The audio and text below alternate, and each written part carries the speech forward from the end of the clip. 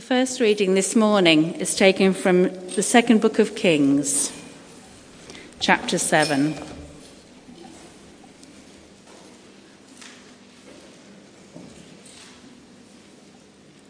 Now there were 4 men with leprosy at the entrance of the city gate.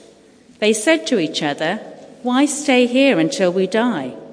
If we say we'll go into the city, the famine is there and we will die.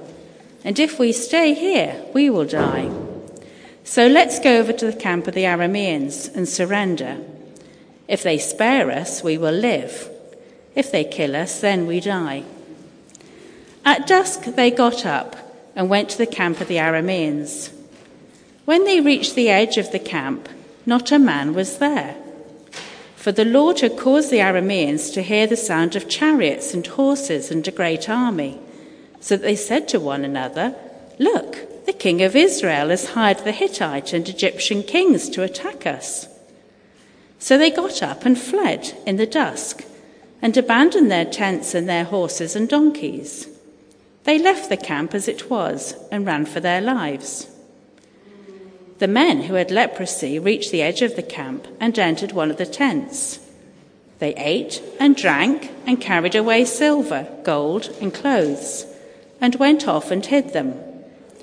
They returned and entered another tent and took some things from it and hid them also. Then they said to each other, "We're not doing right. This is a day of good news, and we are keeping it to ourselves. If we wait until daylight, punishment will overtake us. Let's go at once and report this to the royal palace." So they went and called out to the city gatekeepers and told them, "We went into the camp of the Arameans, and not a man was there, not a sound of anyone, only tethered horses and donkeys, and the tents were left just as they were." The gatekeepers shouted the news, and it was reported within the palace. The king got up in the night and said to his officers, "I will tell you what the Arameans have done to us.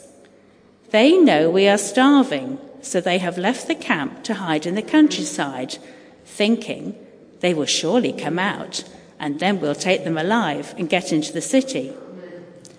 One of his officers answered, "Make some men take 5 of the horses that are left in the city. Their plight will be like that of all the Israelites left here. Yes, they will only be like all these Israelites who are doomed. So let us send them to find out what happened." So they selected 2 chariots with their horses, and the king sent them after the Aramean army. He commanded the drivers, "Go, find out what's happened." They followed them as far as the Jordan, and they found the whole road strewn with the clothing and equipment the Arameans had thrown away in their headlong flight. So the messengers returned and reported to the king. Then the people went out and plundered the camp of the Arameans. So a seah of flour was sold for a shekel, and the 2 seahs of barley sold for a shekel, as the Lord had said. The next reading is from the Gospel of John, chapter 4, and follows the account of when Jesus met the Samaritan woman at the well.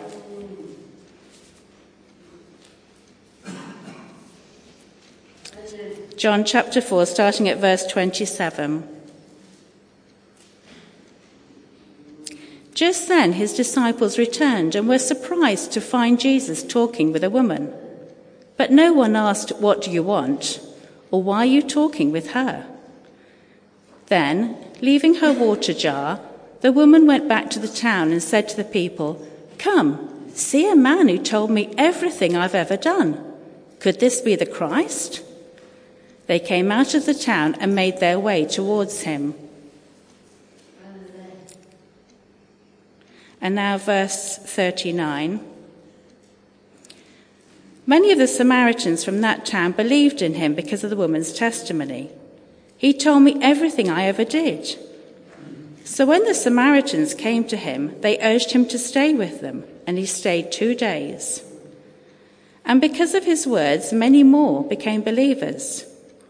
They said to the woman, "We no longer believe just because of what you said. Now we have heard for ourselves, and we know that this man really is the Saviour of the world." This is the word of the Lord.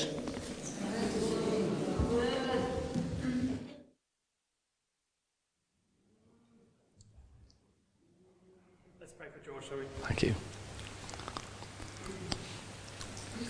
Father, thank you for George. Thank you for his role around the diocese. Lord, equip him, empower him, anoint him as he preaches your word to us now. In Jesus' name. Amen. Amen. Thank you. Well, good morning, everybody. It is good to be back with you. I came a couple of times, I think, during the vacancy, and so it's great to be back here when you've now got your vicar. Absolutely great. I'm delighted for you. I'm delighted for Peter as well to be here, and it's great, isn't it? Quite strange readings this morning that I've chosen to go along with the subject of simple steps for sharing faith.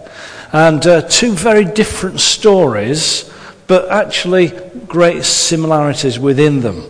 So that first one about the lepers is quite an amusing story, really. I mean, it's a desperate situation. The city of Samaria was under siege. It had been sieged for a long time, so dreadful conditions there. People were literally starving to death because there was no food, water was low. And of course the lepers, they have a rough time anyway because they're treated as outcasts. When nobody's got anything to eat themselves, they're hardly going to give to beggars, which is what the lepers were. So their plight was even more desperate. So there they are, kind of outside of the city gates because they're not allowed in the city. And they're talking to her and say, well, what are we going to do? Because if we stay here, we're going to die. If we go over to the Arameans, they'll probably kill us as well. But at least they've got food there. Perhaps, you never know. So they decide to go to the enemy. And overnight, God has done this miracle, making the Arameans think that other armies have come. So they've scarpered. So literally the whole enemy camp is completely empty. And so for these lepers, it's all their birthdays in one, isn't it?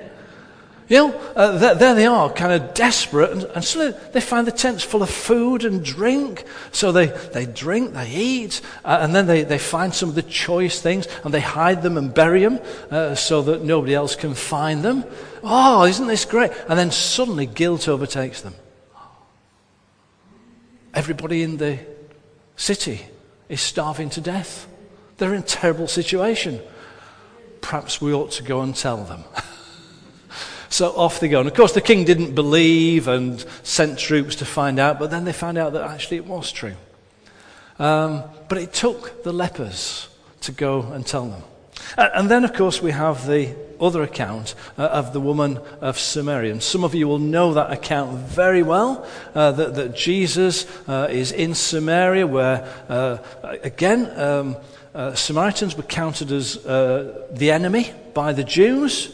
But Jesus encounters this woman by the well and starts chatting to her, which he shouldn't do actually because he's a man and she's a woman and the enemy. And it breaks all the rules in talking to this woman. But he ends up offering her living water, which she completely misunderstands. And it's quite a complex dialogue. But in the end, the disciples come back. She goes to the place, the village nearby, where she's an outcast.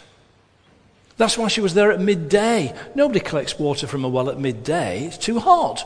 The only reason she was there is she was hiding from the other women.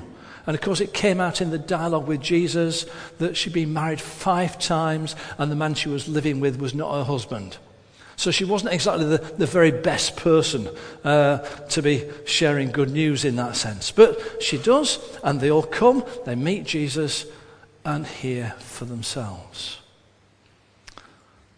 Good news on both counts being shared by outcasts, by people who weren't that great in all reality. Now, good news is a key word in the New Testament. There you have it. That's if you want a bit of Greek this morning, that's euangelion. The EU at the beginning is the word good, and angelos is the news. Good news. And so another word for that is gospel. We've got the 4 gospels, haven't we? The 4 good newses. So it's a very, very important word. And lots could be said about the actual word itself. But interestingly today, the word euangelion, or evangelism, as we often refer to it today, is actually suddenly okay to talk about in the church. So for many years, if you talk about the word evangelist, Gordon, yes, whoa, it puts a lot of people off. Suddenly we've got 2 archbishops talking about it. The Archbishop of York, he says, evangelize or fossilize. That's his message to the church. Evangelize or fossilize. And then Archbishop Justin, when he came into his post, he had 3 great priorities. And the third one was evangelism. What? We've got a new diocesan bishop, Michael. And none of us knew kind of what he was going to come up with. Yeah? And you always worry when there's a new bishop. Jobs like mine, you worry if you'll still have a job. And of course, we're no longer going for growth. That's the tagline that we had that's gone. So, come follow Christ. That's not bad, is it? And then he says, everything that we do as a diocese has got to go through 3 words. 3 key words. Discipleship, vocation, and evangelism. What? When I heard that at Bishop's Council, I nearly fell off my chair. Suddenly, evangelism is okay. Or is it? Because actually as I go round, I still find lots of anxiety and fear about the word evangelism. So the aim of my talk this morning is to take a bit of the mystique out of it, a bit of the fear out of it, and simple steps for sharing faith. I decided not to put the word evangelism in the title, because you might have seen that and not come. Simple steps for sharing faith. A couple of years ago now, there was a big piece of research done in the church called Talking Jesus. And it was all about evangelism and people coming to faith and how they come to faith and what they think of Christians, all sorts of things. I've got a few spare copies if anybody wants one at the end, but I'll be giving you a card with the website on as well, so you can Google it in that sense. Well, no, don't Google it. If you Google Talking Jesus, you get these little models of Jesus that talk, the plastic type. Go to the site that's on the card. Yeah. Fascinating. Do you know what this says about people coming to faith? What's the biggest influence on people coming to faith? Clergy, of course, isn't it? It's our brilliant work and sermons. That's why you leave evangelism to us and the church army. Because we're the experts, we're the professionals. Now, we're right down here on the list. Family and friends. Again and again, how do people come to faith? What's the biggest influence on their coming to faith? Family and friends. In other words, it's you, not us. If you leave evangelism and sharing faith to us, we're dead in the water. Yeah? The church will disappear. It's only if we as a whole people of God share our faith that actually anything will happen. Oh, another couple of bits. There's loads in this that's great. When we do talk to non-Christians about faith, it's evident that 1 in 5 want to know more. That's good news, isn't it? And when non-Christians were asked what they think about Christians, they actually think we're okay. It's really quite encouraging, some of the stuff in this. I do commend it to you. It's great. And so that begins to change our thinking. That it's something for all of us. I'll come back to that.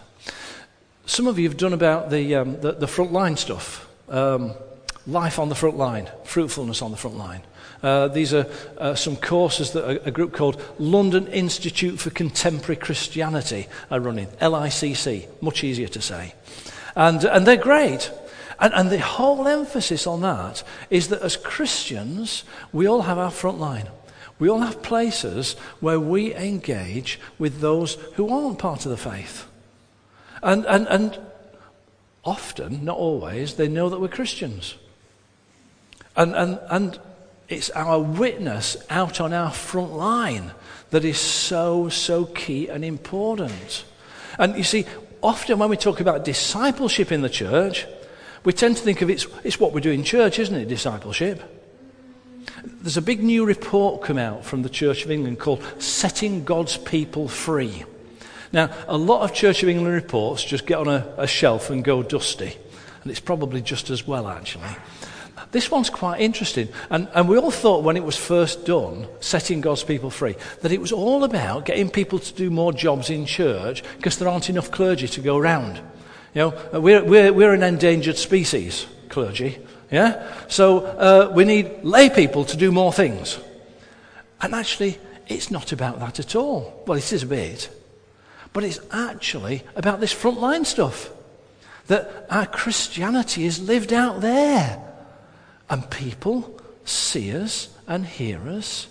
And we're the ones who share the faith. Left, right and centre. So it talks about this discipleship thing. It does the 10, 110. So in a week, you've got 148 hours. Oh, sorry, 168 hours. Yeah? And you sleep for 48 of those on average. Not all at once. Yeah? That leaves 120 hours.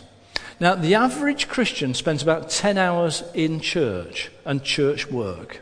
That's the average. I know some of you do a lot more than that. Some do a lot less. All sorts of circumstances. 10 hours a week. That leaves 110. The point of church is to equip us for the 110. To be Christians out there, whatever we're doing.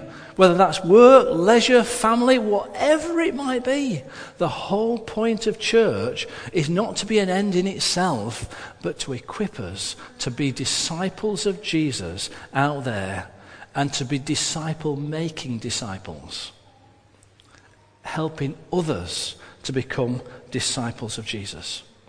And then we've got another great resource that's come online, and it's already been mentioned in the service today. Hope.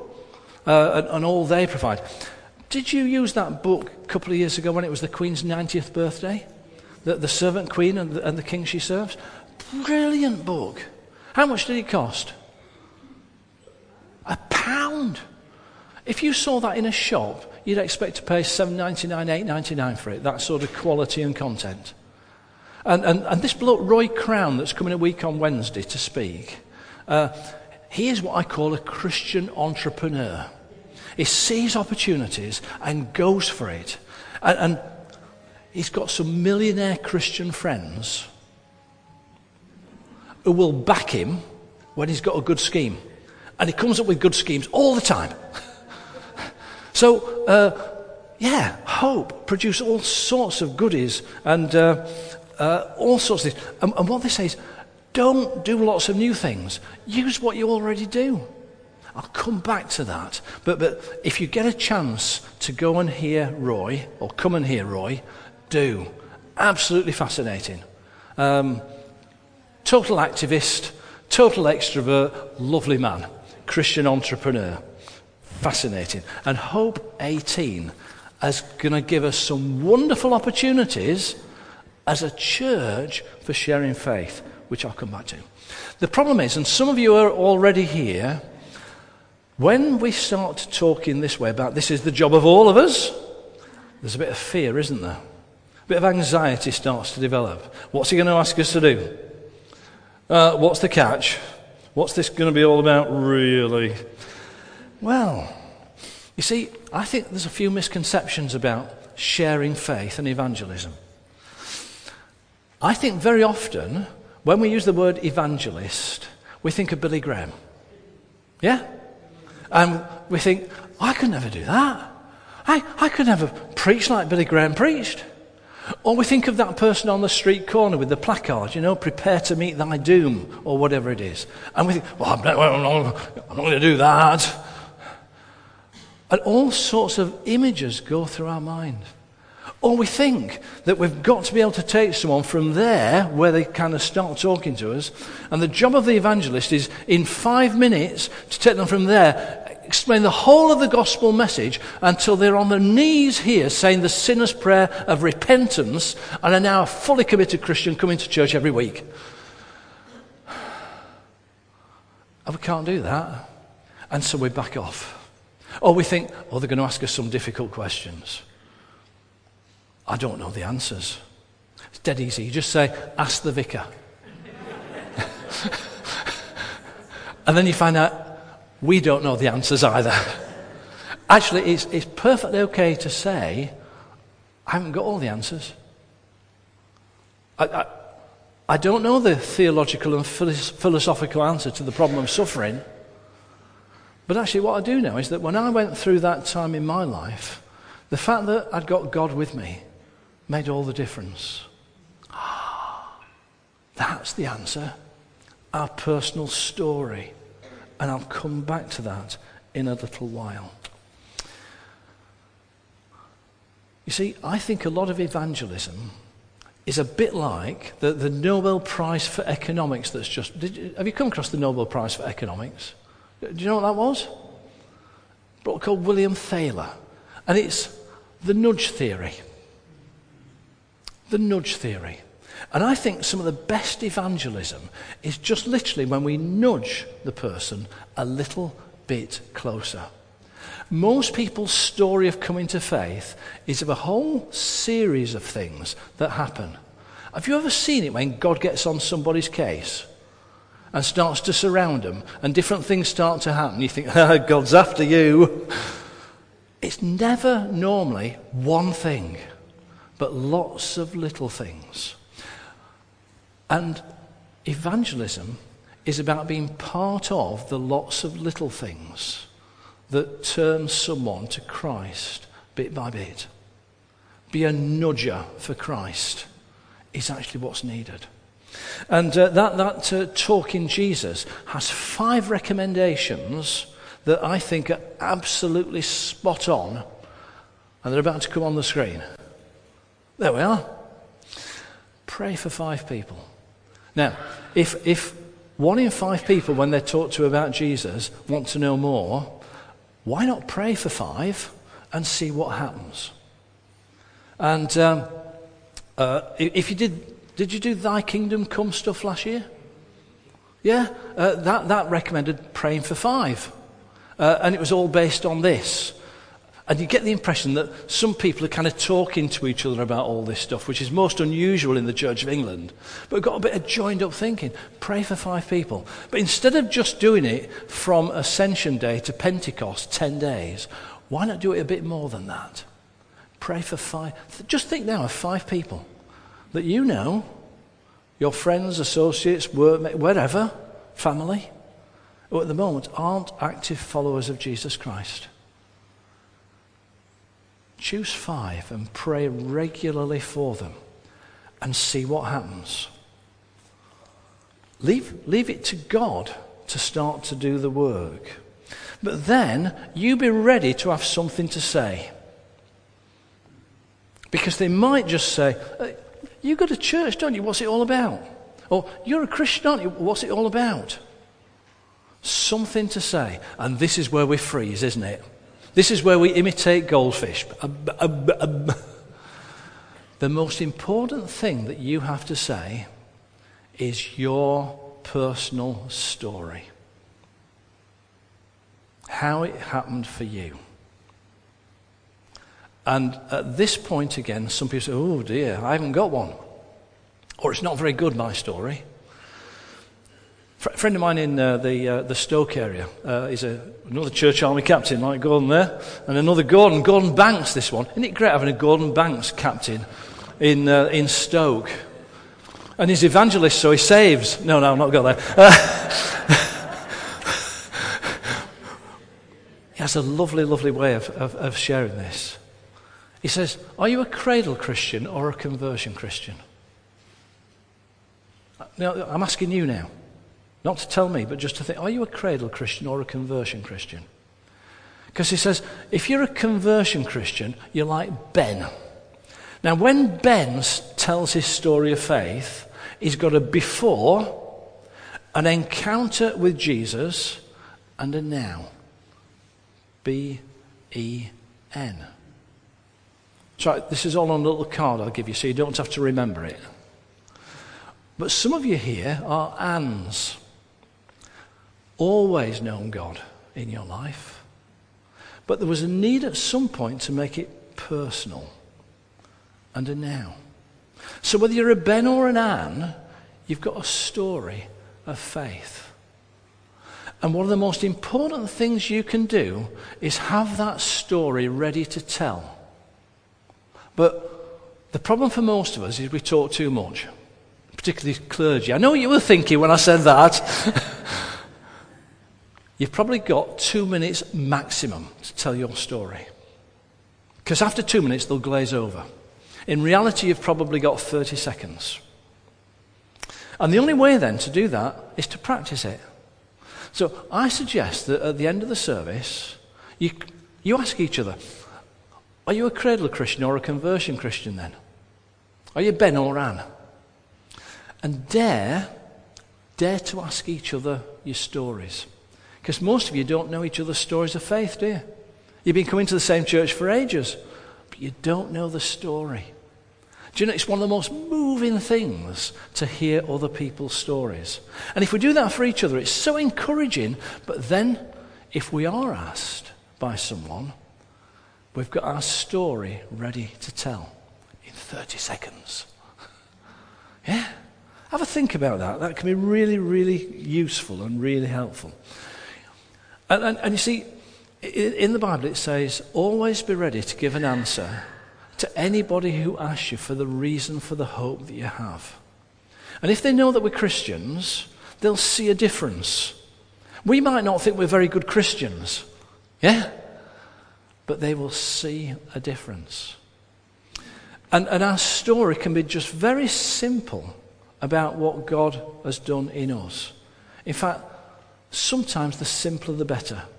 I know people have got very dramatic stories about being in prison and God appearing to them in the prison cell. Their life is totally turned around.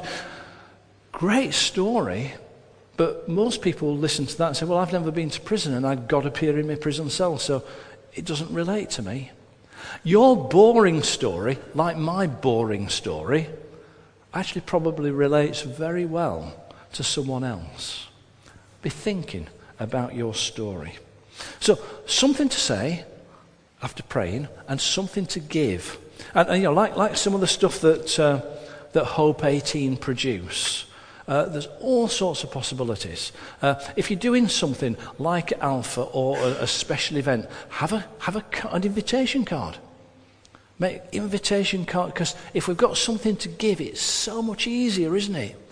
I was talking to some people from the church yesterday, and they had a mission week in Easter, week before Easter, Holy Week, and they produced some fantastic publicity and cards so that people could invite.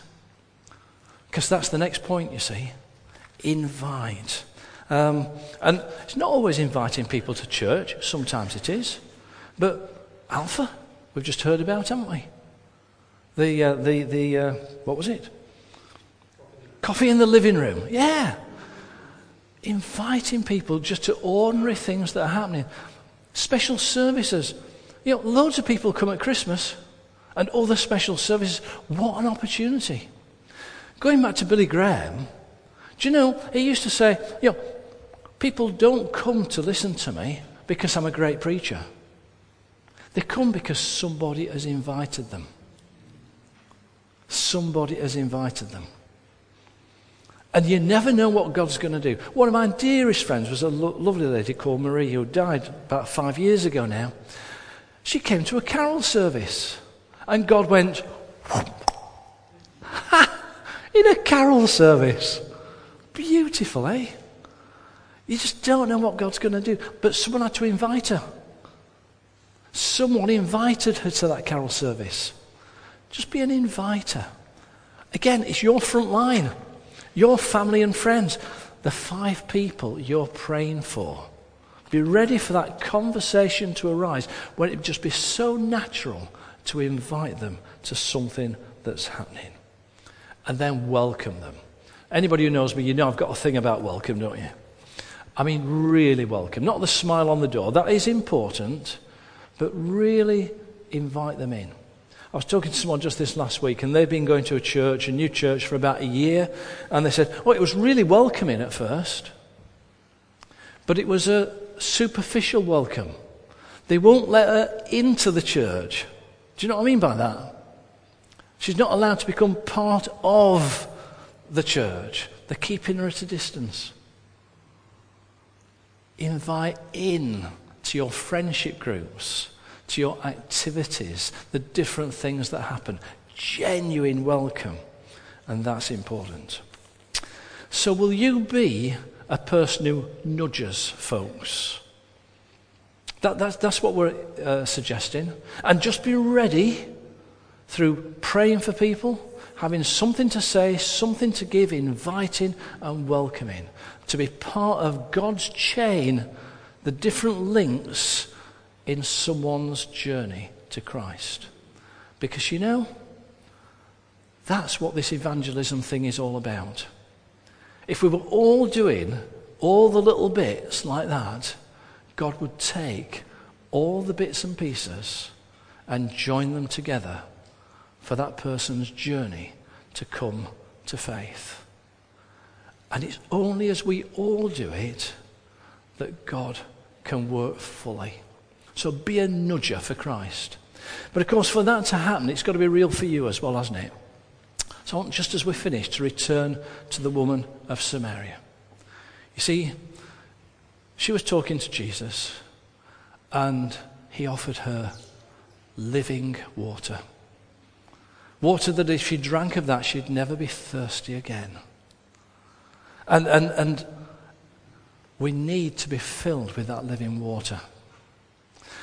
One of the abiding pictures that God keeps kind of giving to me is of Jesus sat at a well. And I have to visit that well quite often. Yeah. Because I run dry. And each time Jesus is there and he says, here you are. Here's the living water. So this morning, in this service, let's drink the living water. I'm going to pray in a moment and invite the Holy Spirit to come and give us his living water. But it might happen as you come for communion. It might happen at any point in this service as we worship. But let's be open to receive. Because full of that living water, it then now quite naturally flows out of us into those around us. Because they too need living water. So just as we are, let's just be open to what God would love to do in us. If it helps to do so, close your eyes and just picture Jesus at that well. And it's not the Samaritan woman that approaches, but it's you. And he offers to you his living water. And you say, yes, Lord. Yes, Lord. Lord Jesus, thank you that you are the living water and you offer us your Holy Spirit this morning. Come, we pray, afresh into our lives and pour your living water into us. Your grace, your love, your forgiveness, your peace. Come, Holy Spirit, renew us and refresh us, that we might then be channels of your water to others. Come, Holy Spirit of God.